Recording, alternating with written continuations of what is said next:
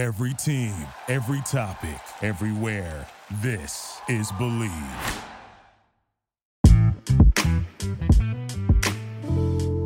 Hey everyone, welcome to the Heart Over Hype podcast. I'm your host, Dr. Shamar Charles. This podcast focuses on the goal of providing unique and culturally sensitive perspectives on physical, mental, emotional, and spiritual health and wellness. Our goal is to provide you with the best millennial and Gen Z health news you can use. If you like this podcast, follow us on Instagram at HOH The Podcast and give us a rating of 5 stars on iTunes or wherever you listen to your podcast. Now, without further delay, let's get started.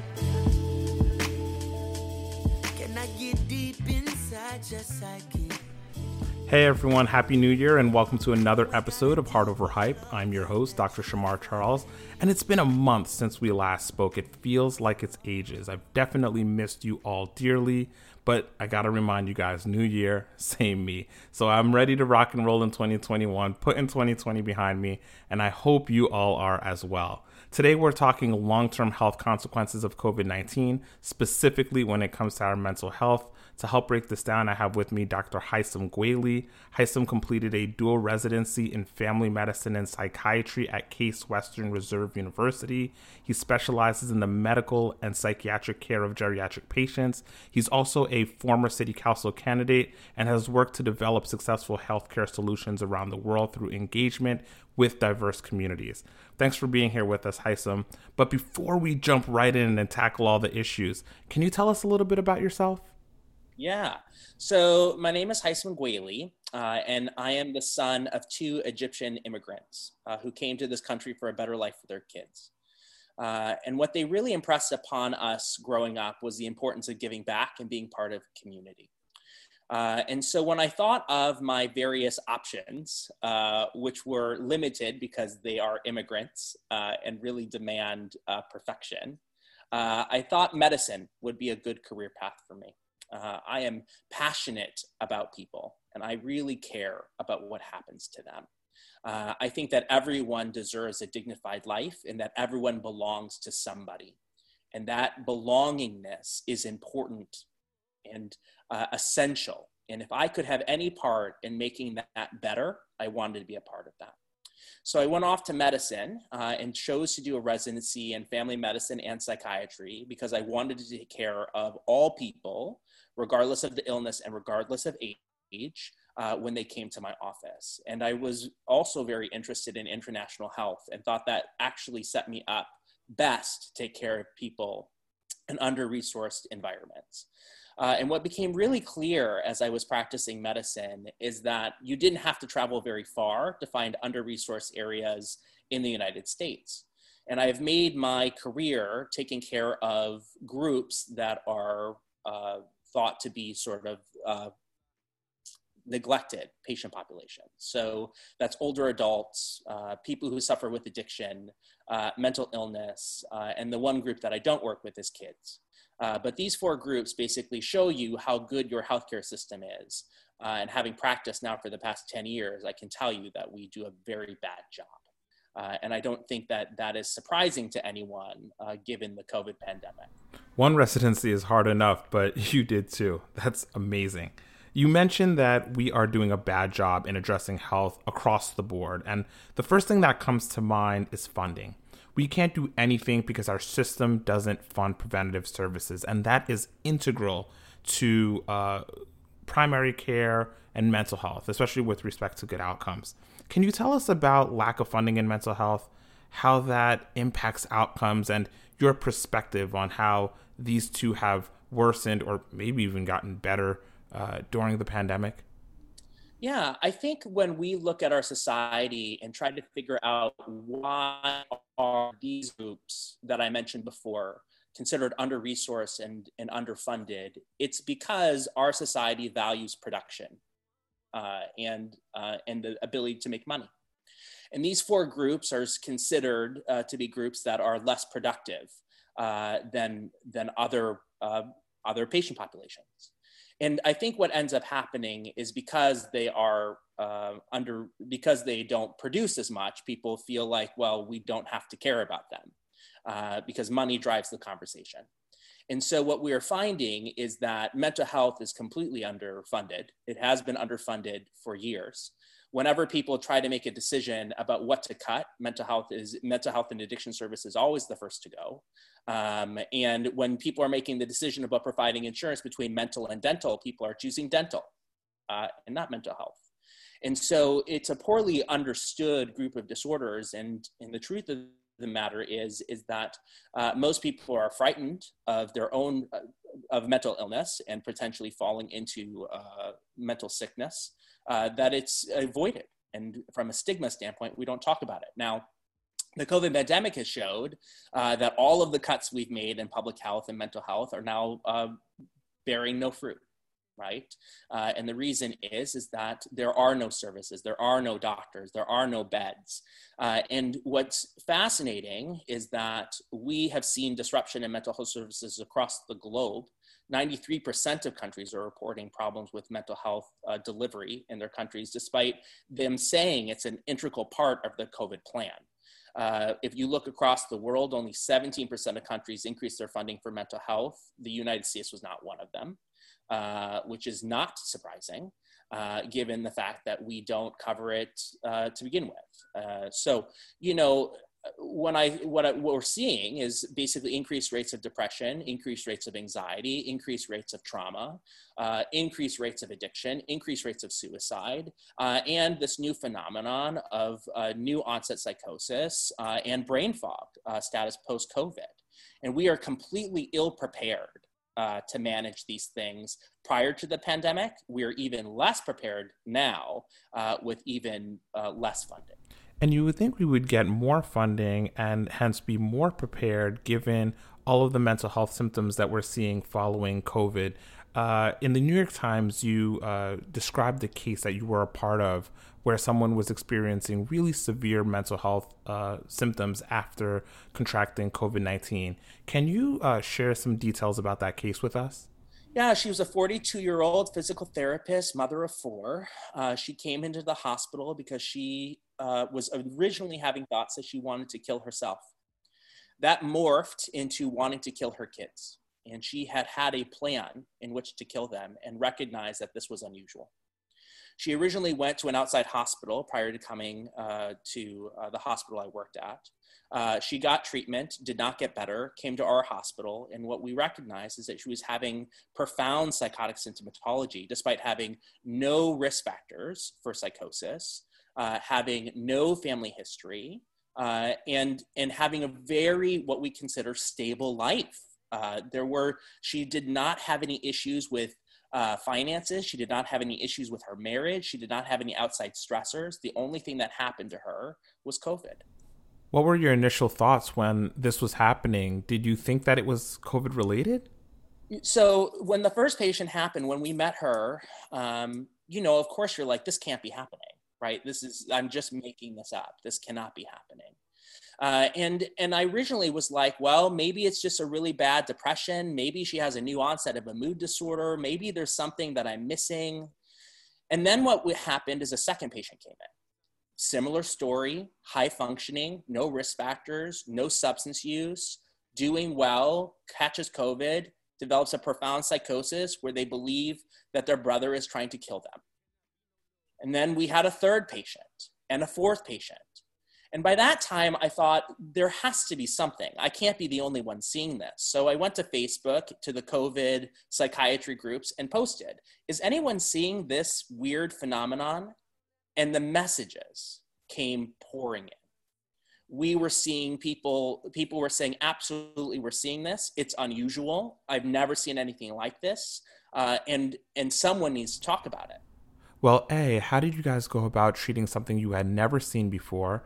And B, what did y'all do with the information next? Did you take it to your superiors, or did you just continue what you guys were doing, which I'm assuming is throwing the kitchen sink at this thing? Well, because we were all learning about it. So everyone was trying everything, right? And so, we were trying all of the different medications. We were trying to basically elucidate, was there any imaging findings that were associated with it? I ended up writing an article to the BMJ as a case report. And then it was not published because they thought it was too new. And they thought that this may have already been described with SARS and with MERS.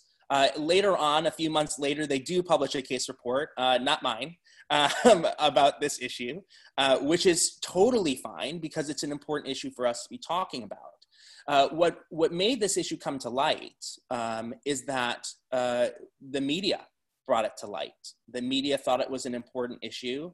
And then the New York Times article happens. And then what has happened since is a flood of patients who have been contacting me to be like, do I have COVID psychosis? And really, does this explain this thing that is happening to me?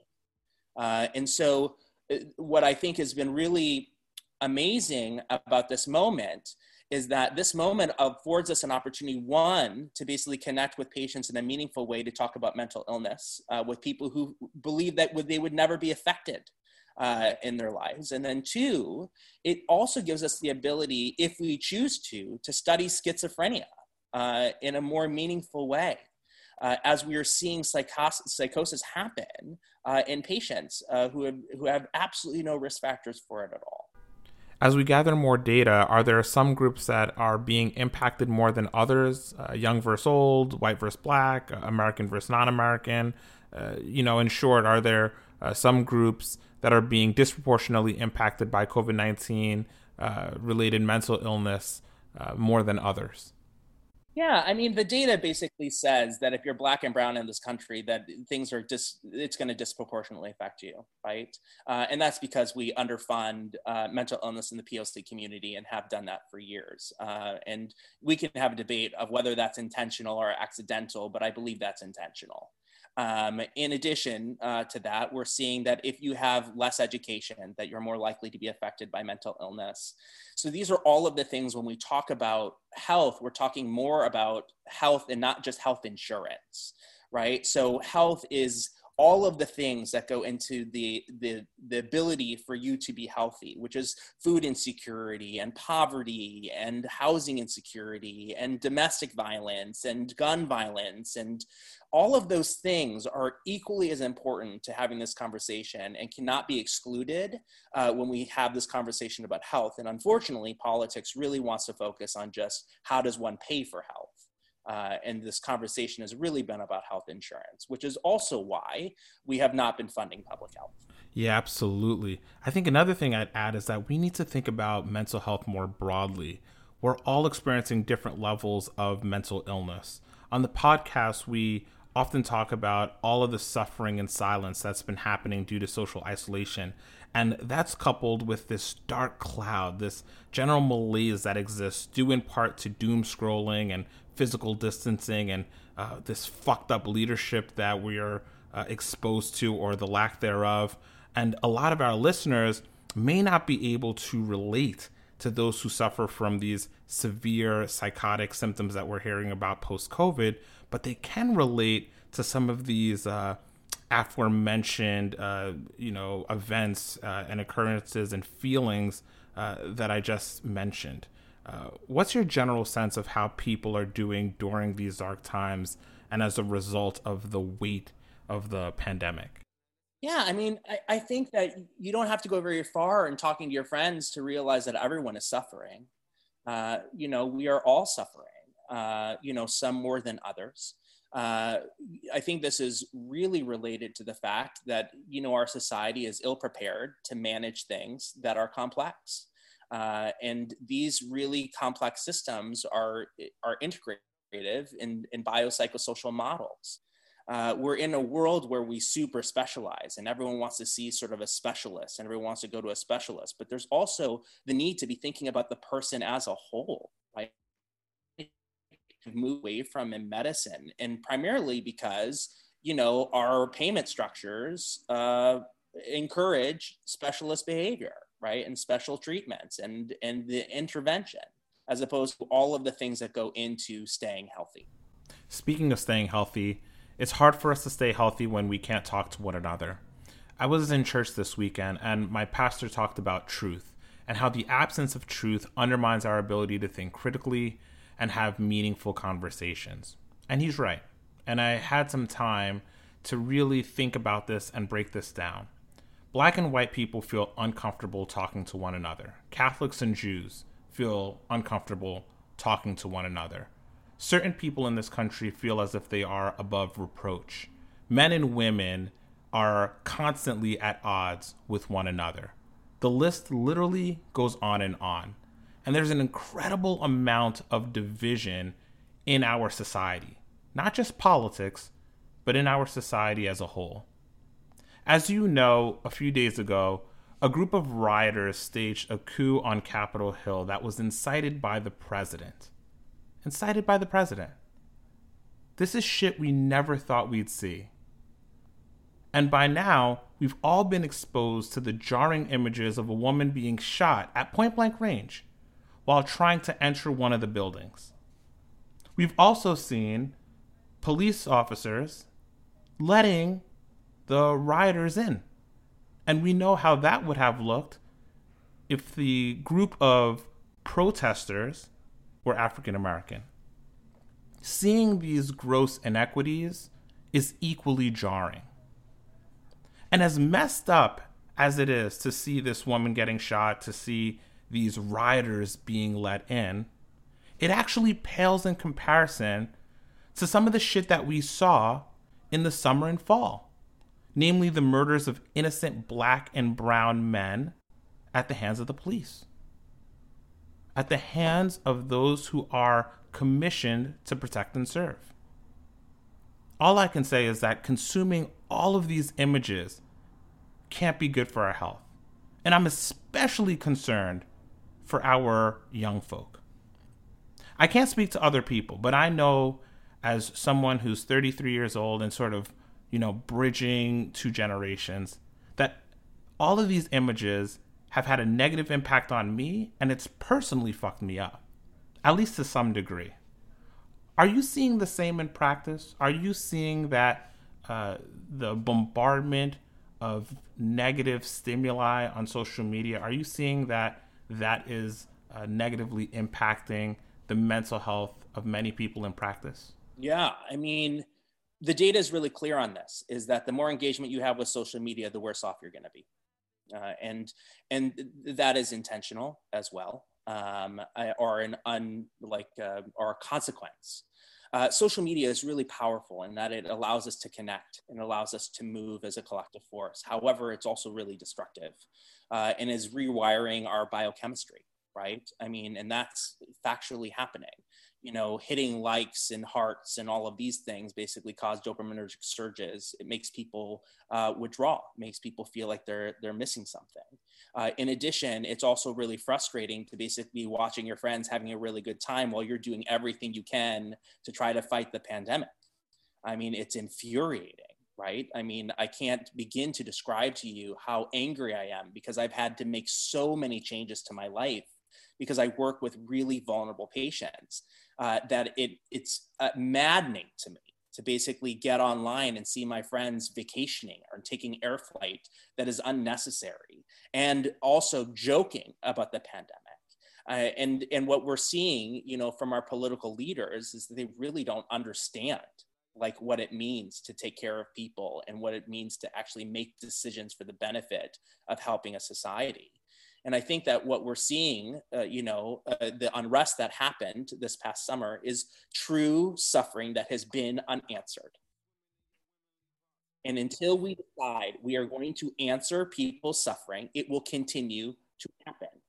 And so, the issue is you can only push people so far before you break them. And I think that people have gotten accustomed to the fact that they can just keep piling more shit on you. And that's okay. And at some point, people say that's enough. And you need to make this better. But the problem is the power structures that are in place are not designed to make things better. Right? They're designed for special interest groups who have specific ideas of what they think should happen and must happen for the benefit of their investors and constituents. And that's where we are. Well, you're trying to do something about that, right? You've started an amazing political action group called Doctors in Politics.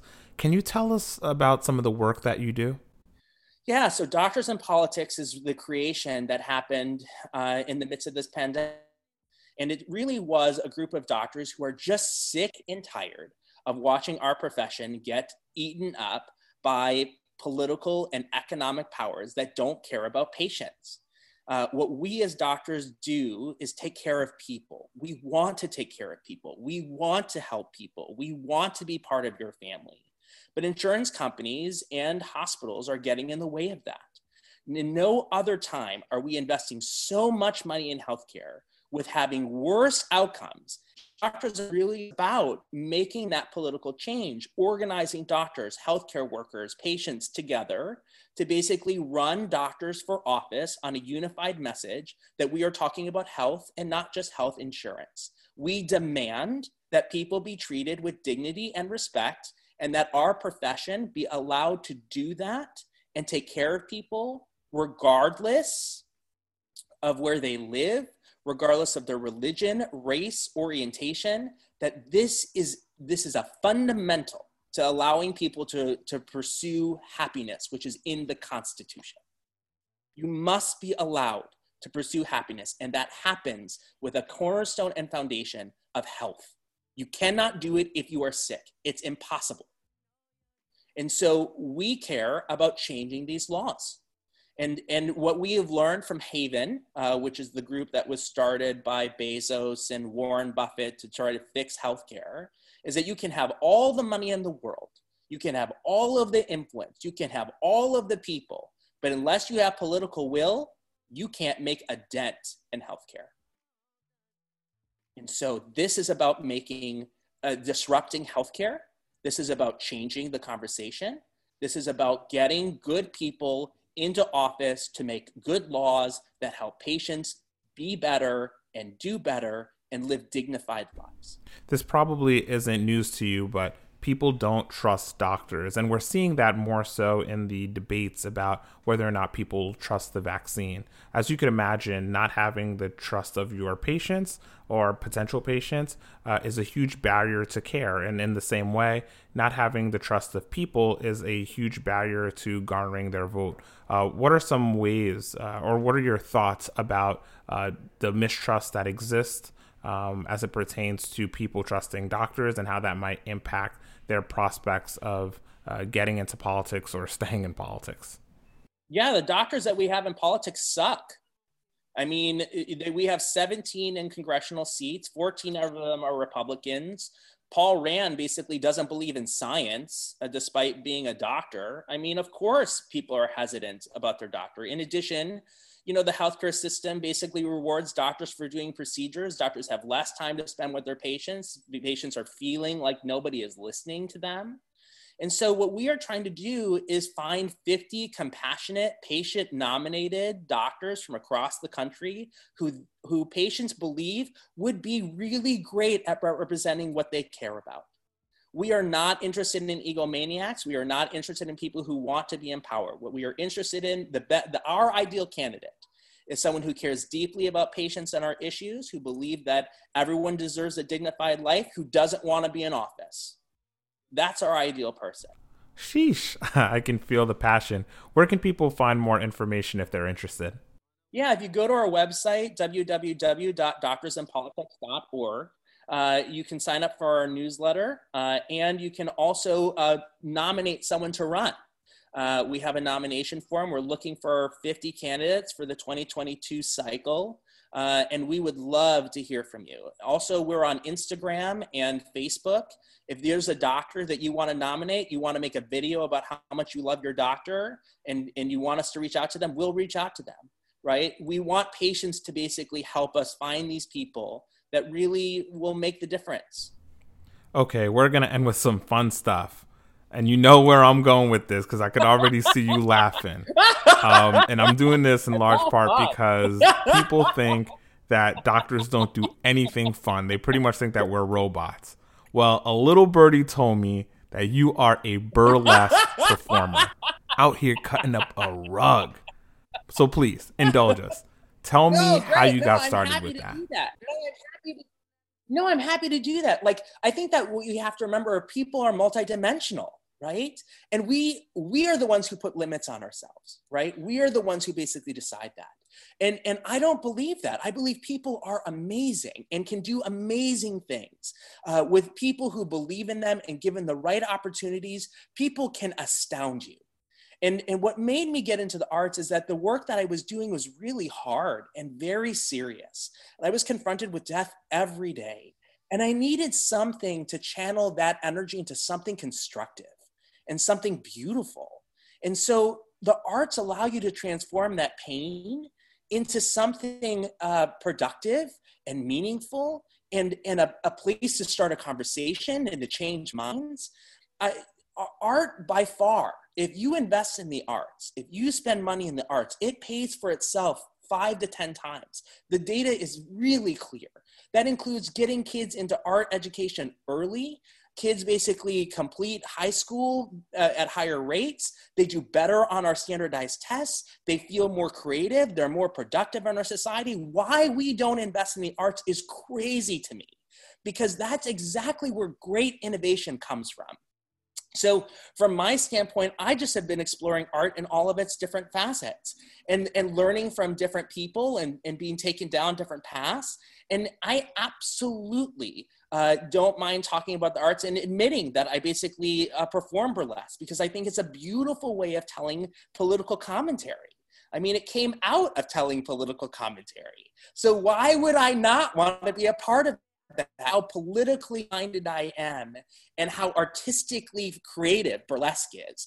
Absolutely, I have to be a part of it, right? So, I mean, there's nothing that makes me happier, right, than being in a collective space with people who do not know each other, who have a shared experience, who all breathe at the same time, right?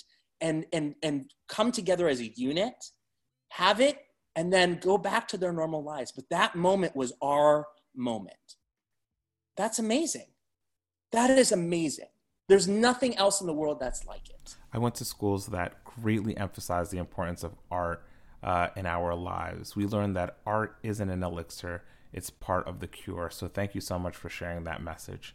Well, that's all, folks. Thank you so much, Haitham, for inspiring us with your wise words and for truly highlighting a form of advocacy that doctors and healthcare professionals should really consider. Using our voices to disrupt the current ways of thinking in politics is a powerful first step, and I predict great success for you, and I hope many people join you in your journey. No, thank you so much, and I really love what you were doing here. Thank you. Thank you, everyone, for listening. If you have any questions or comments, drop us a line at HOH the podcast. Stay safe, wear a mask, and I can't wait for our next conversation. See you next week. Yeah, when it's all done, when it's all done, when it's all done, we just want what we want. Thank you for listening to Believe. You can show support to your host by subscribing to the show and giving us a 5-star rating on your preferred platform. Check us out at Believe.com and search for BLEAV on YouTube.